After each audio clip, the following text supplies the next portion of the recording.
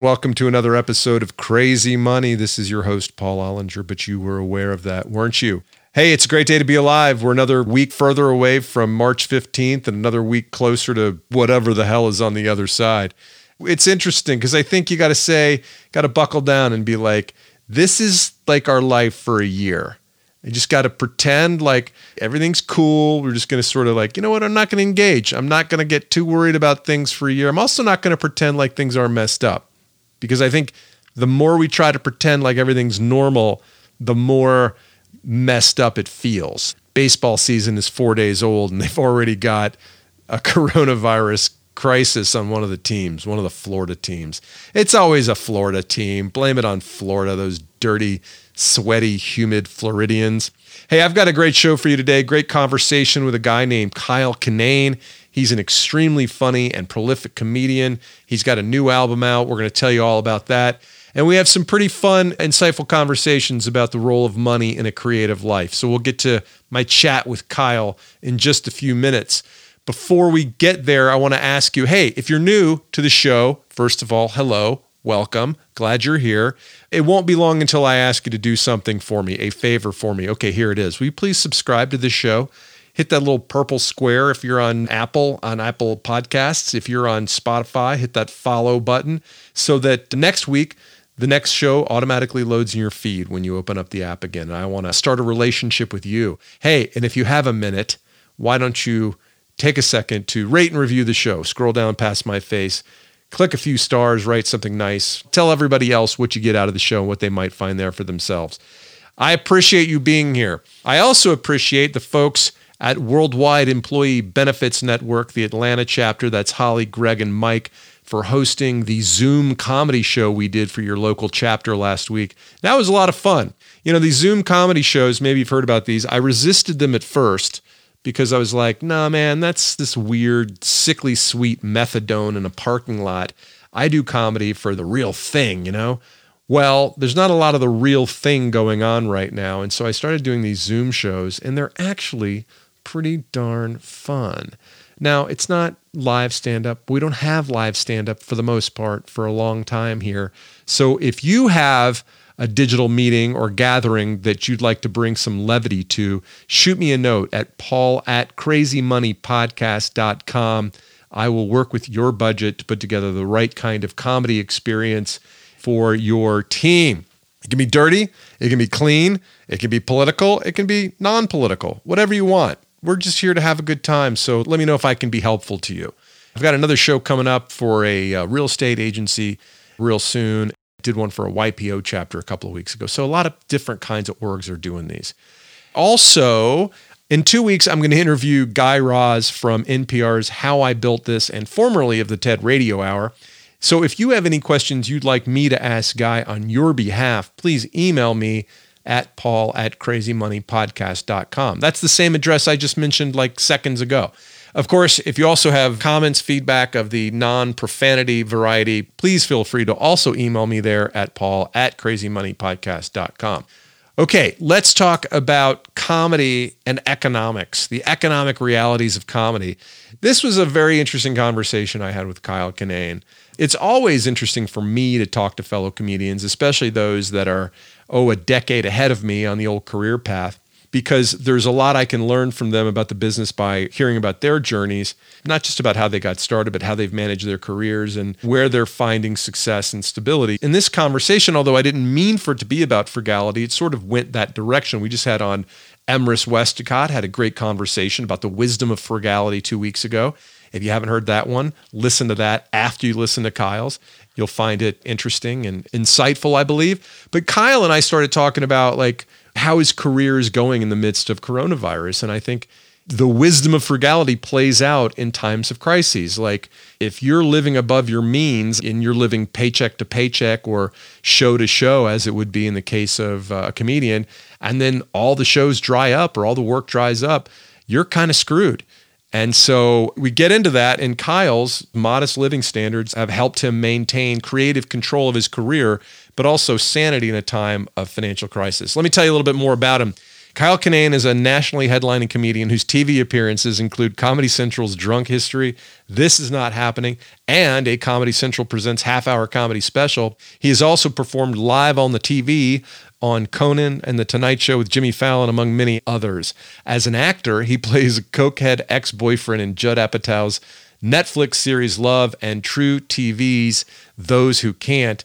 He's got a new album out. It's called Trampoline in a Ditch. It's very funny. The link to it is in the show notes. I hope you'll check it out. Ladies and gentlemen, this is Kyle Kinane. I like to keep tickets within the $20, $25 range.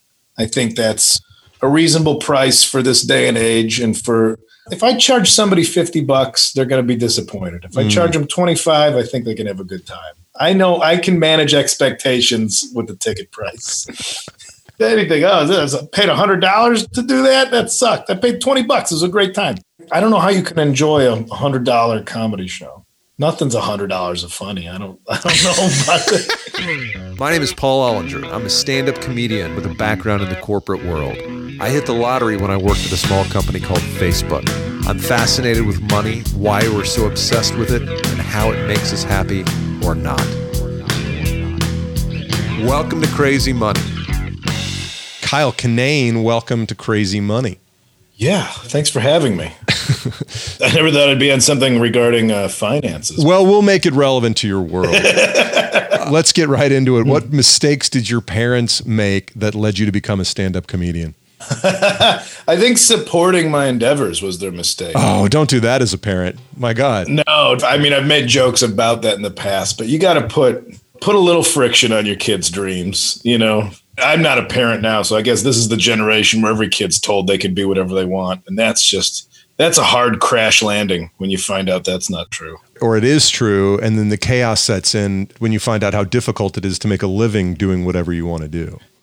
I feel like I would have had I feel like I could be standing in a more morally correct place if I was a bank robber at this point. How so? What do you mean by that? Well, first off, I think we need to blow up the banks, but that's a whole other argument anyway. I just feel like I've passed what I need to survive. I feel everything I have is ill-gotten money because I got it from telling jokes, and it doesn't seem real. Do you feel guilty for having been successful in the world of the arts? Yes. I don't think any artist, if they answer no, then they're probably a shitty artist. I think every artist should feel bad about making a living. If you past making a living. If you had as much as you have, having earned it, let's say doing what your dad did, he was an airline mechanic, would you feel guilty for doing it, or would you have felt that you've earned it? I've earned my living, but then there gets to a point, like, I think anybody with common sense and compassion towards the world realizes that there's only so much money you need. Now, I'm not out there just throwing it up in the air either. So don't get me wrong. But I feel like I'm from a place where it's like, yeah, if your hands are dirty, you know you earned your money. In a very literal sense of the hands being dirty, not in I was shredding documents in the back office kind of way. You can have dirty hands in comedy. I've seen plenty of dirty hands in comedy. Yeah, there's some creeps out there. I mean, I always... I had jobs where I sloughed off, day jobs where I sloughed off and get a paycheck, and you feel a little bit bad. Like, well, I didn't do my job this week, but I got paid because nobody's paying that much attention. I think at least with comedy, if you do a bad job, you're not going to get paid. Your night to night of like, well, that sucked. I might not be invited back next year for this club or something. There's always a little feeling of guilt if your dreams came true. I'm from the Midwest. Your dreams aren't supposed to come true. It's good to have dreams up until maybe 24, 25. Then get it out of your system, have a family, have a job that you don't like, but you do. Mm-hmm. Or you tell yourself you like it. I still don't think anybody likes their job. I think you can be content with your job, but. Is it the money that makes you feel guilty, or the way you've gotten it that makes you feel? I mean, if you were making a lot of money running a restaurant back home in Illinois, would you feel guilty that people liked what you made and kept coming back? No, I have a very low overhead. I think with a restaurant, at least you could see like, well, I have to make this much just to exist. I'm like, I don't have to make anything to exist. I'm a solo operator. I'm an independent contractor. Mm-hmm. I have no overhead. To survive as a comedian is such low overhead that anything really, and I don't want to price out my, fellow comedians, but really anything past a hotel room and a meal and maybe some gas money, how much more do you, I come from the music world where all these punk rock guys are like, no, you don't, the Fugazi charge $5 to get into a show type thing, mixed with the show business part of like comedians are superstars and they get paid and they're big famous guys selling out stadiums. I'm like, nah, I more along the lines of the Minor Threat Fugazi. Well, you're in Los Angeles, right?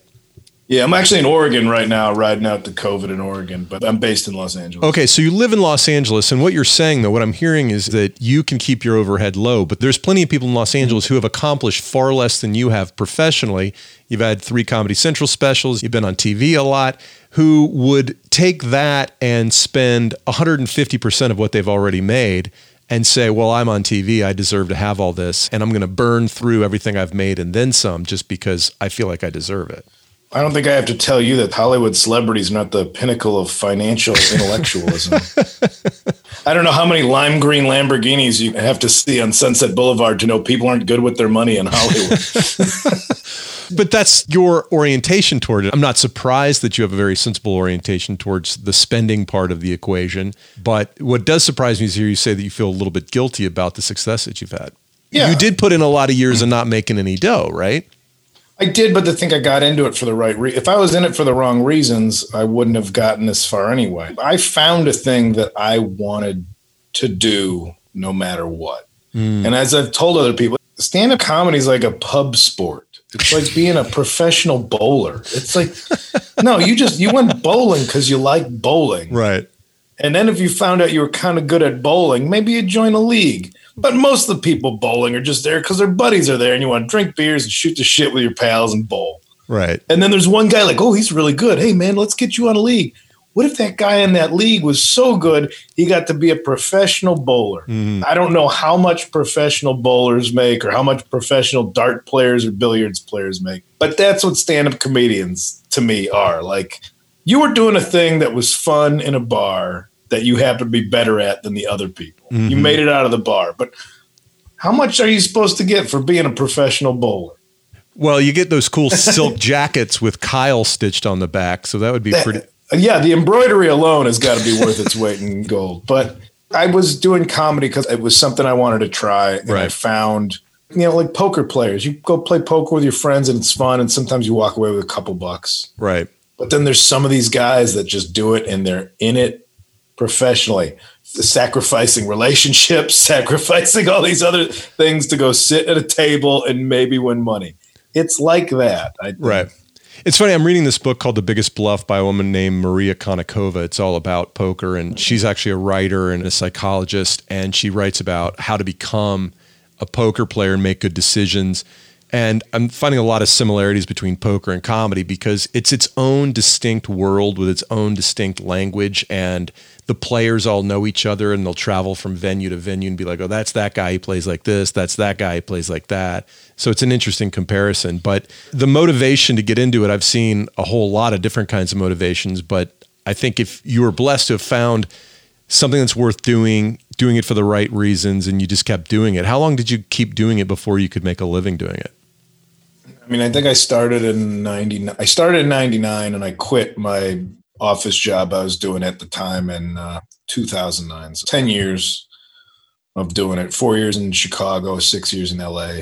Also, I was never like a career oriented person. It's not like I gave up taking the bar exam to become a comedian. Like that wasn't, whether knowing it or not, I streamlined my life to become a comedian. I wasn't like, oh boy, not only am I studying, not only am I trying to become a doctor, but also at night I'm doing open mics. There was none of that sacrifice. Every day job I had was just to pay what small amount of bills I had so I could do comedy at night.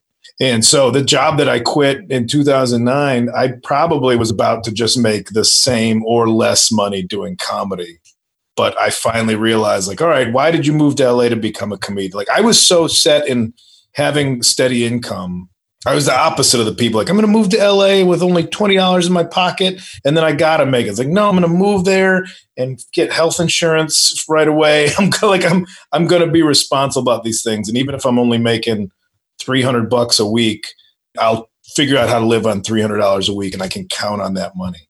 It was so scary to quit and then not only gamble on yourself with like comedy. I was using vacation time to go do shows. It still felt like a very silly bet to make on myself. It's this weird mix of like, you have to believe in yourself well enough that you might make a living being a comedian, except then your whole act is about how you don't believe in yourself when you make bad choices. And that's how you relate to audiences. But then you have to believe in yourself enough to try and make a living being a comedian. I've been very frugal my whole life.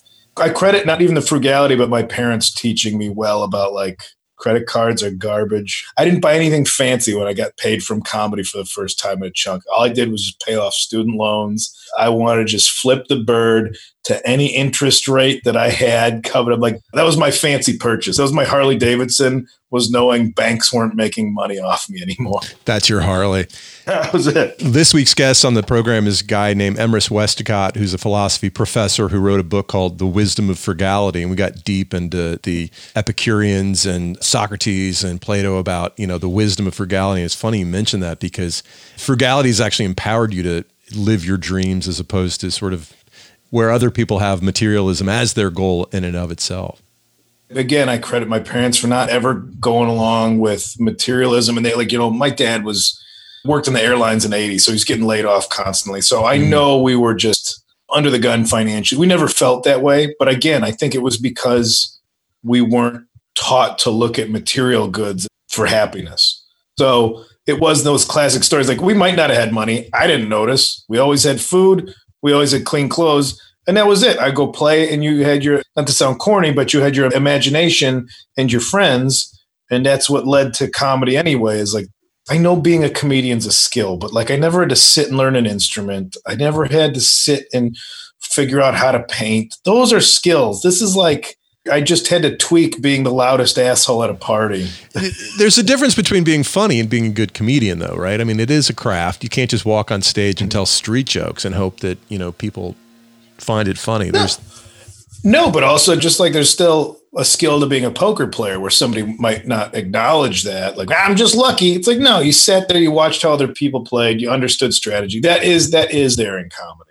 But I mean, with the frugality thing, I was doing comedy because it's like, you know what? If I got free drinks at the bar that night, I was like, I won. I was going to pay for these. And now they're paying me with the drinks. I did it. I did the thing. So past that, I'm pretty surprised still to this day. Okay, so you started making a little bit of money. Was there a point where you felt like either you had made it or at least you didn't have to take people's crap quite as much as you have to take it at the beginning of your career? Well, I think it took the 10 years because I still felt I didn't have to put up with people's crap. So it took me 10 years to even make a living at it. But also, I mean, the whole reason for getting into it was to not take people's crap. I started in Chicago at the same time as, guys that now people know, like, Hannibal Buress and Kumail Nanjiani and Pete Holmes. Like, all these guys are big time names, but we were all doing it because we just wanted to be good at comedy. Nobody was going to get famous in Chicago on a Monday night at the open mic. We all just wanted to be good at stand-up. And I think that kept the intentions pure. So when people did move away, they had a skill set of like, no, I want to be good first. If fame comes with it, if the fame and money come along, that would be really nice. But I would rather be considered good at this thing. The current state of the world, there's no greater shining example that things that are good and things that are popular are sometimes not close to being the same thing. We have a president that's an example of that. So many other things in the quote unquote arts or what makes it in a popular culture sense that I would not consider good, but they're popular. Right. But also a moment of maturity is where I have to acknowledge that just because I like something doesn't mean it's good.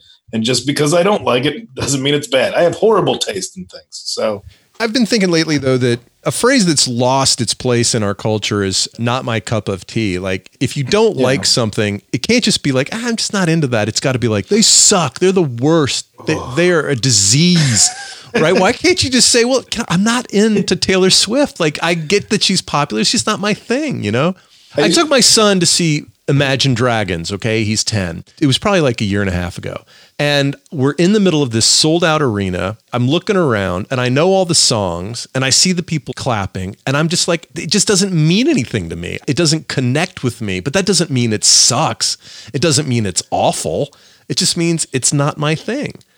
Yeah, I mean, the politics is a bad example because politics will affect your life. But art, I would have a roommate at one point where he would get so angry about, because he was, like a real cinephile, film buff, and would go to sleep watching Barry Lyndon every night. And sure, as one does. Because that's. And he would just get angry if like a Transformers movie was #1 at the box office. And he thought it was this barometer of all society. This is why people are stupid, because that's what people go to see. They don't go see good cinema. But he would come home with like a bag of Carl's Jr. every day. Like, you don't think there's a chef saying the same thing about people that eat Carl's Jr. every day? Not going like, there's great ingredients that are affordably priced. Everybody can afford to eat well, yet there's still idiots out there eating fast food every day, and they're not using that as a barometer of society. So like, let's this, like you're saying, there's no greater way to piss off everybody than just taking the middle ground. Right. There's no room for that these days.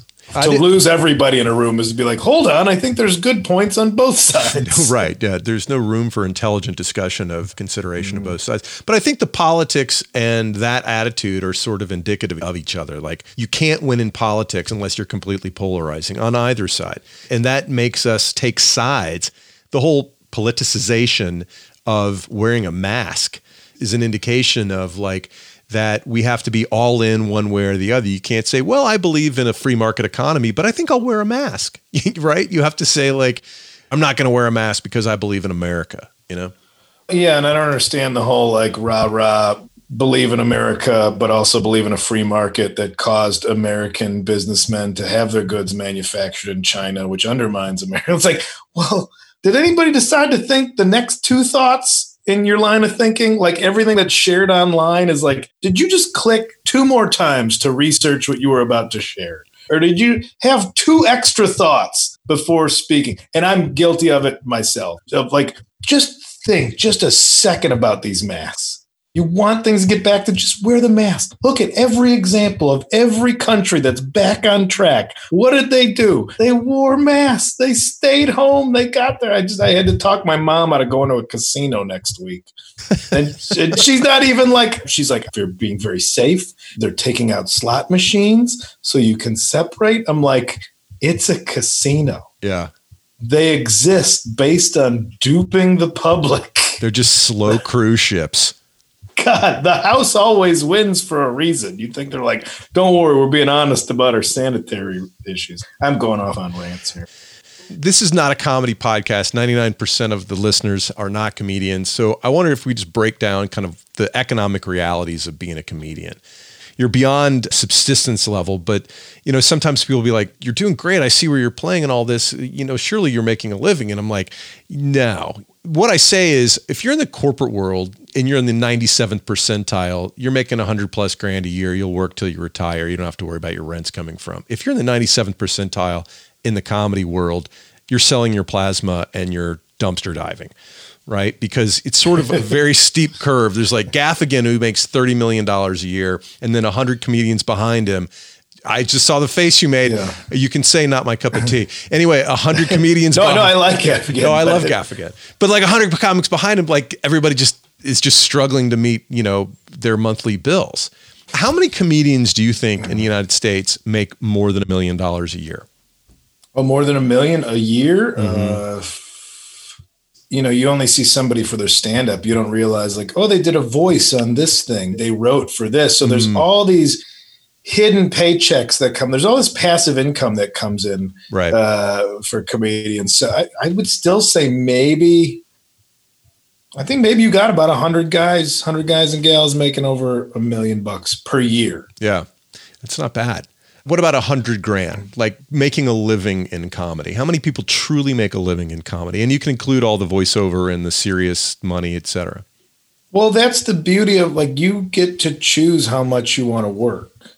I mean, there's guys out there. When do I get to choose how much I want to work? If you can work at, for a certain price point and do a bunch of weekends, you can be guys that want to charge $75 a ticket for theaters and only do 1 theater or 2 theaters a month. I'm obviously talking about non-COVID times. I'm talking about the days that maybe we won't ever return to. I mean, I'm sure this is something that you've covered enough, is that, people's income all of a sudden starts dictating their tastes or their expectations of like, well, I made this much, so it means I should probably get this car, have this house because I can afford it. Right. And I never wanted to look at the income and have that dictate my lifestyle. My lifestyle is I want to be able to do comedy without the pressure of having to do it. And how have you designed yourself and your lifestyle to make that a reality? The frugality thing, like I have to be happy with the comedy I'm doing. I always joke when you see comedians that are like, I'm doing a crowd work tour, which of course, it's like you go and you talk to the Todd audience. Barry. Todd's the one guy I know loves doing it, but he's a genius. He's also a genius, and he's legitimately hilarious. He is. And a lot of these guys are great at being crowd work comedians. There's a little part of me that when I see somebody going out and billing it as a crowd work tour, I'm like, nah, you just bought a house, but don't have a new hour to tour with. So you got to go out and do crowd work. Because you can't go out and do the same jokes you did last year because people will be pissed. So you have to tell them, oh, it's a crowd work tour this time, but mostly I just need some income because I got billed. Right. So that's what I think. Maybe I'm wrong. But for me, I like to keep tickets within the $20, $25 range. I think that's a reasonable price for this day and age. And if I charge somebody $50, they're going to be disappointed. If I charge them $25, I think they can have a good time. I know I can manage expectations with the ticket price. Anything. Anything. Oh, I paid $100 to do that. That sucked. I paid $20. It was a great time. Right. You didn't change the product at all. You just changed the price point. So, and also I feel like comedy should be accessible. It should be an affordable thing to see. You should be able to be like, oh man, things are kind of crummy out there, but let's go get a couple beers and have some laughs. Like it should serve as that kind of like, not that I'm like, oh, look at me, my Mother Teresa, really giving society a break from their woes. I don't know how you can enjoy a $100 comedy show. Right. Nothing's $100 of funny. I don't know about that. That Kyle Kinane, he's $21.95 worth of comedy. And I only paid $20. I made $1.95. Hey, those CDs you bought in the discount bin always sounded better than anything you paid on the day of the release. It's funny, $6 for REO Speedwagon's greatest hits. I didn't even know I liked this band so That's much. Right. Oh man, REO Speedwagon, High Infidelity was a fantastic record. You could still rock in America, buddy. That was Night Ranger. I'm sorry. That's okay. That's okay. That was a couple years later. The theme of gratitude kind of comes up in your show, in your 2016 special from Chicago. You talk about how you feel like you're so lucky to be able to make a living doing comedy. And like, if you do something wrong, the balance in the universe is going to kind of come apart. And specifically you say, if the shit goes down, my job disappears. Well, my friend, the shit has apparently gone down. What did you do to disrupt the balance in the universe? Was this all me? This whole thing was my fault. When did you go to Wuhan is what I want to know. Oh man, what did I do? Comedian goes to China. 2021 tour is canceled. I was in China in 2018 too. Well, anyway, let's not point fingers. It is a little weird. I worry about the venues and the people that work in the venues. I worry about my friends who are like just on that edge of like living gig to gig. And like I said, taking every gig they could because they needed that next paycheck.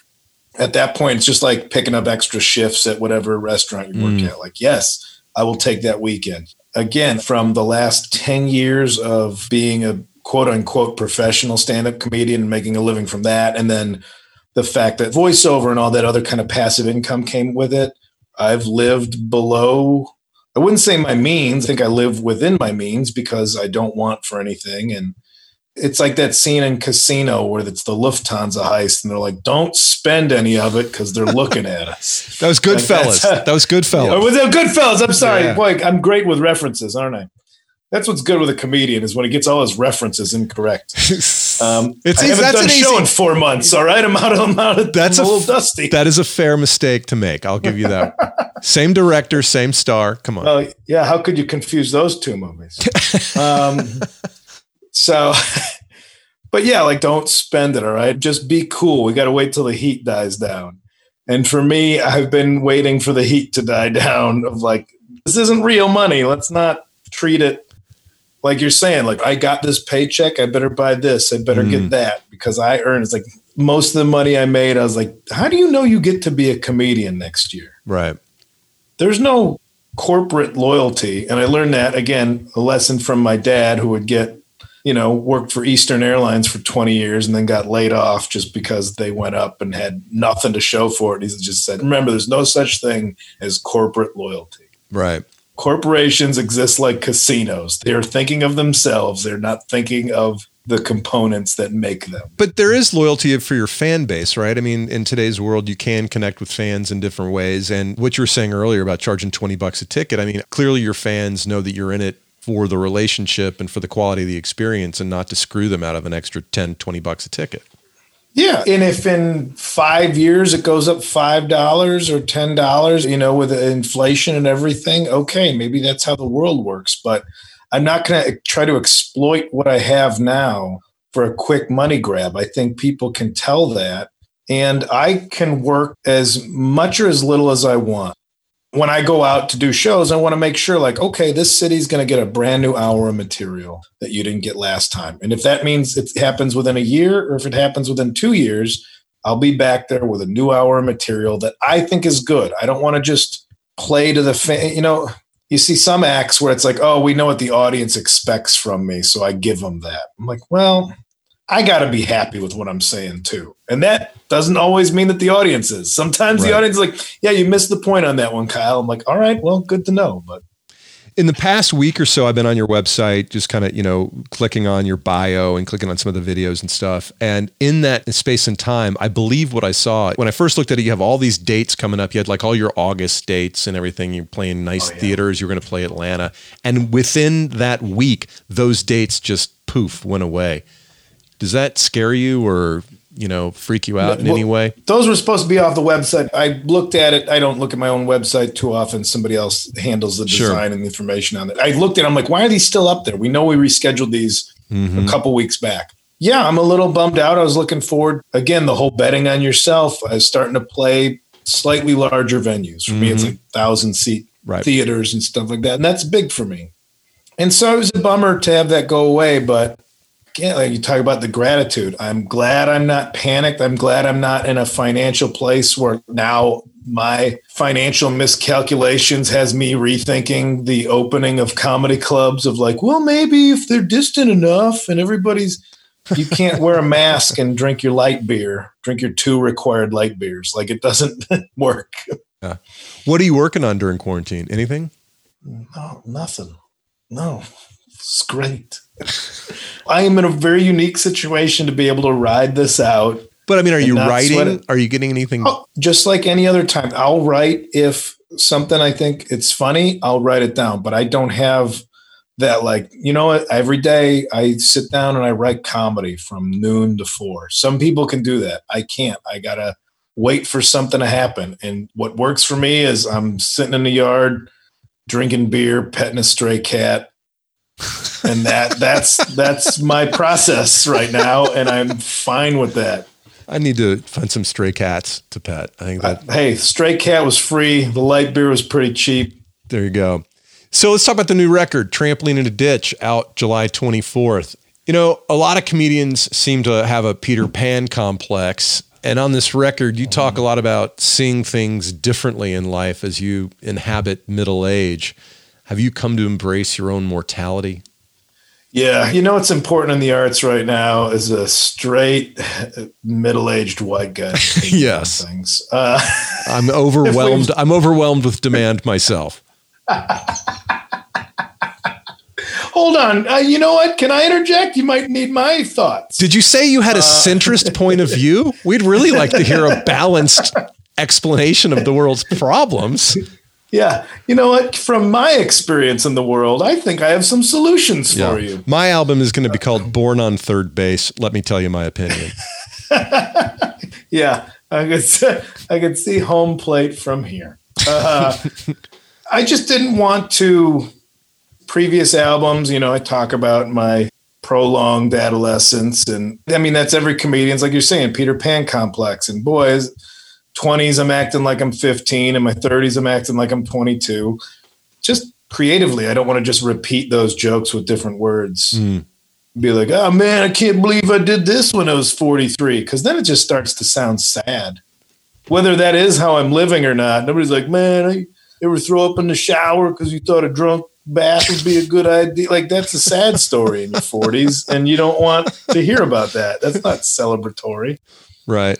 So I think it's hard to make philosophy into comedy. It's easy to just bitch about life.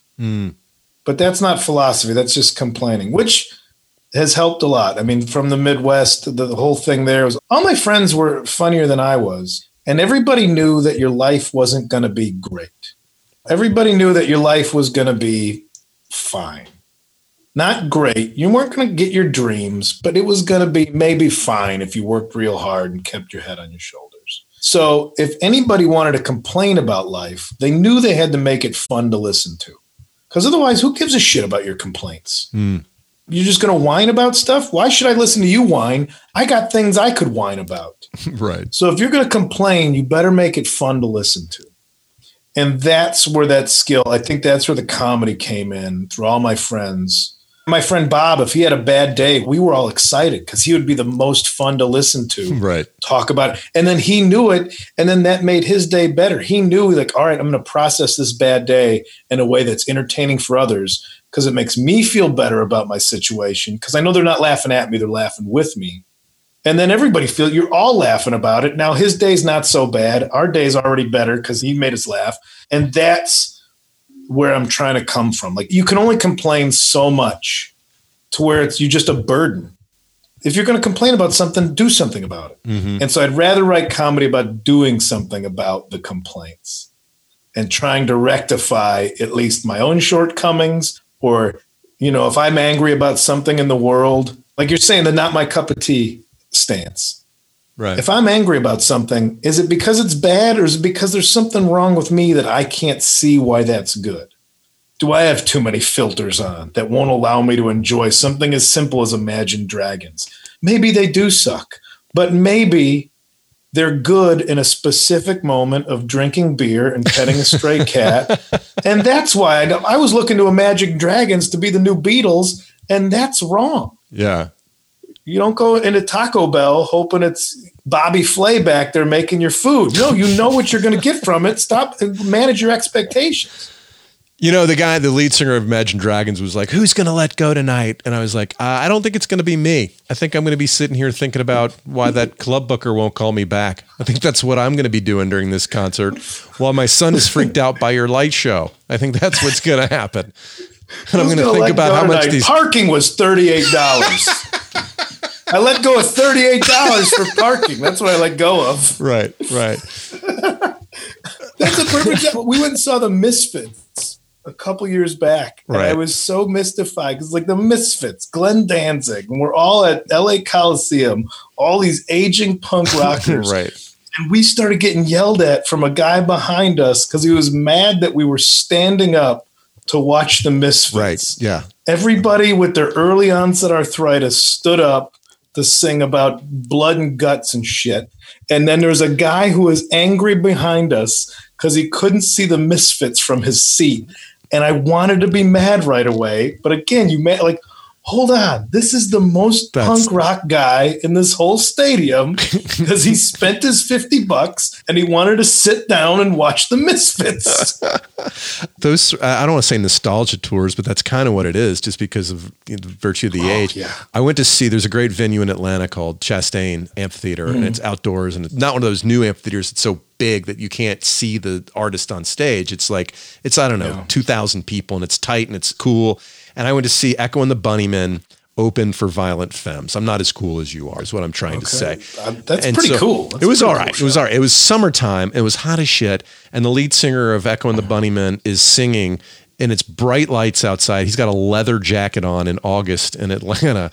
And I'm like, that guy's pretty cool. But I'm looking at the audience in front of him like, who are all these old people that are here at this show? And there was like, oh my God, that's what I look like. This is depressing as all hell.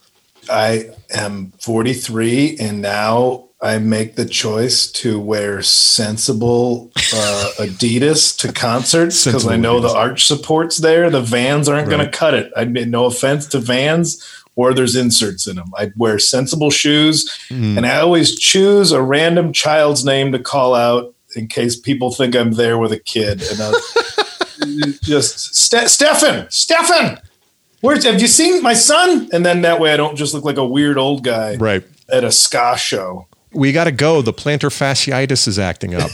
God. Too real, Paul. So at one point in your new album, you talk about your legacy. You ponder as to what your legacy might be, which is a really funny catchphrase that I'm not going to mention because I want to maintain surprise and mystery here. But you also say you're not going to have kids, meaning you won't have a physical legacy to point to, etc. Yeah. Is hoping your material becomes your legacy too much pressure to put on yourself? And I know you're joking about that, but don't all comedians hope that your work becomes legendary and lives on after you're gone?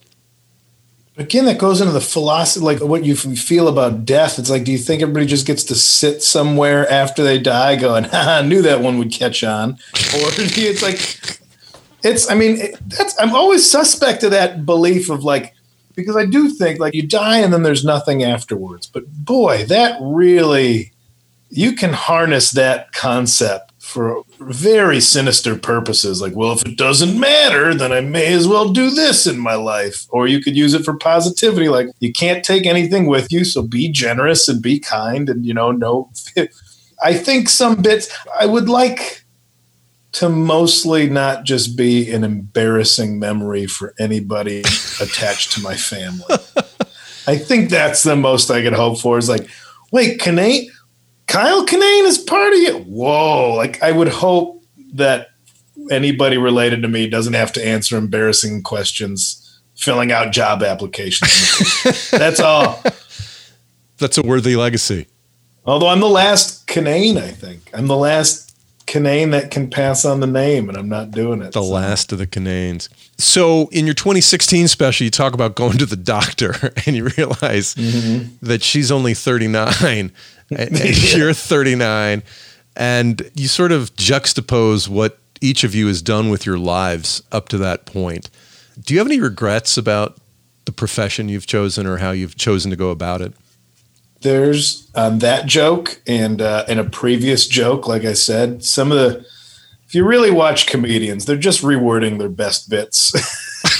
I've said before that in a special where I was like, I'm 35 and that some people my age are astronauts.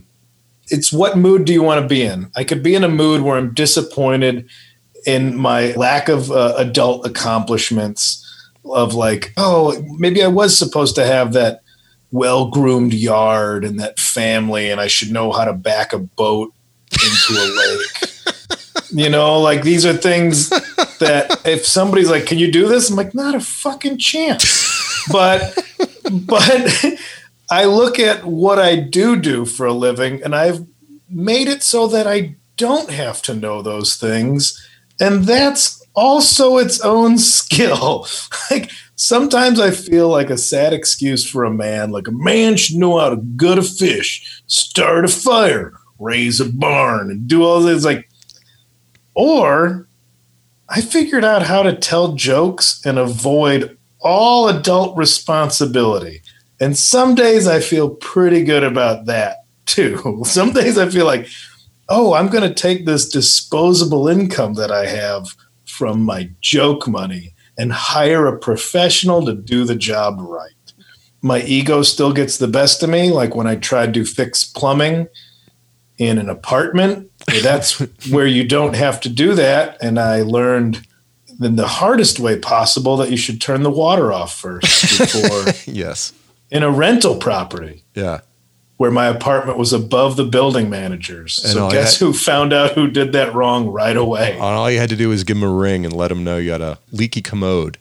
Yeah, but if I did that, I wouldn't have flooded my kitchen and then gotten a new story that I can charge people $24.95 to come see me tell. It's all playing into the master plan, Paul. I think you got to have a Boy Scout badge, making money while avoiding responsibility. Where's that badge? What are we teaching our kids? again, things I've said in the past, like all I've done is made a personality trait a marketable skill.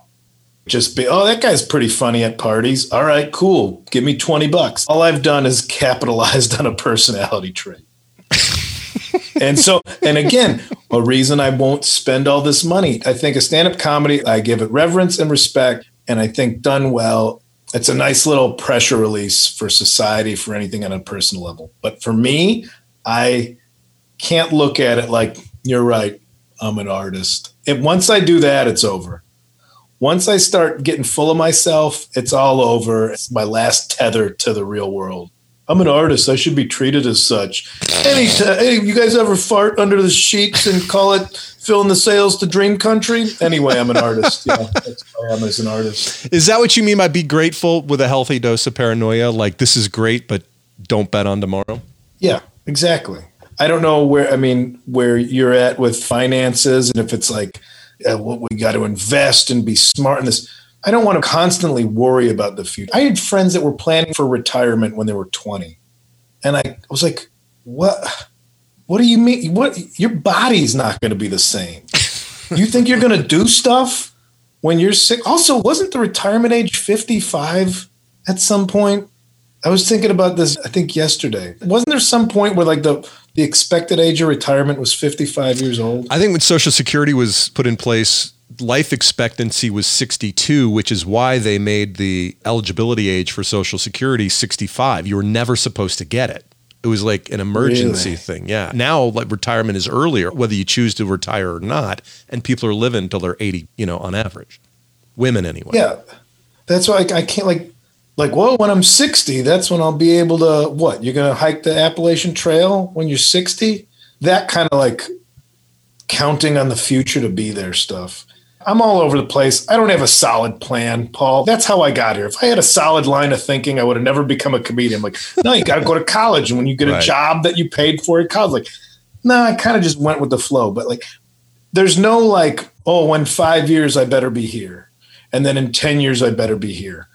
I can't get into that. I can't understand that line of thinking. Too many variables. I mean, there's all your bumper sticker catchphrase, like life is what happens when you're busy making plans, or whatever bumper sticker philosophy you want to apply to it. But it's true. I don't know what's going to happen in 5 years. I might run out of jokes. It can happen. I've seen comedians where they're still doing it. You're like, yeah, you ran out of stuff to talk about, or they got too rich.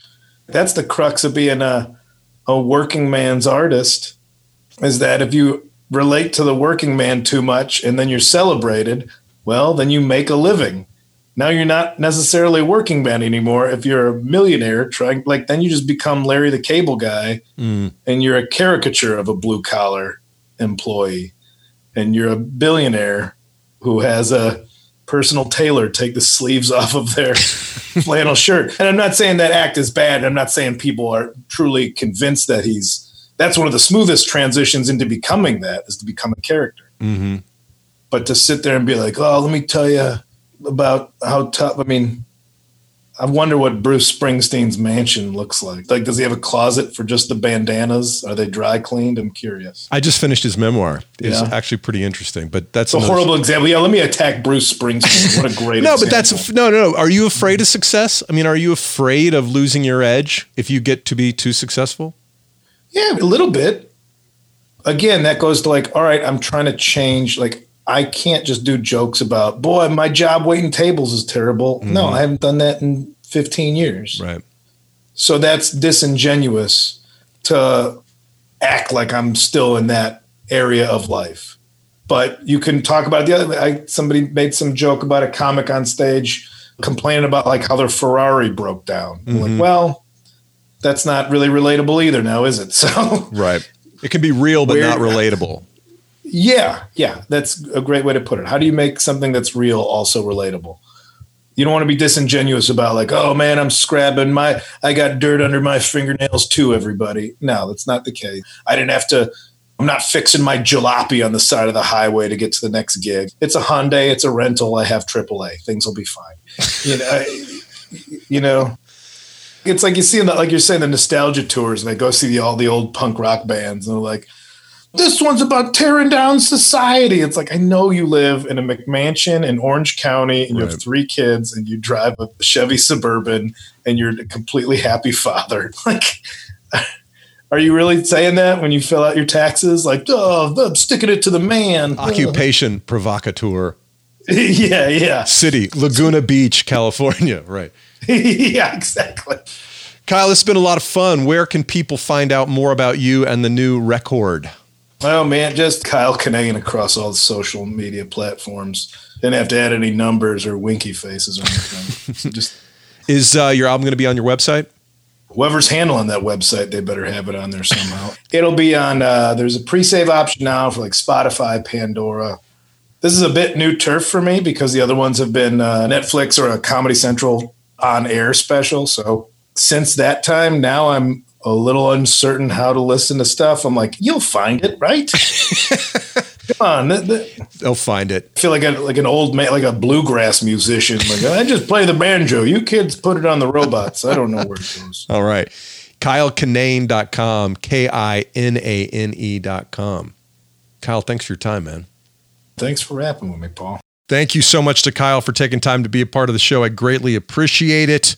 I hope that all continues to go well for him in his career, that imposter syndrome that he's afraid of, that being found out as having too much fun to earn his money doesn't come back and get him, because I think he's a nice guy and he's a very funny comedian. Let's talk takeaways here real quick, folks.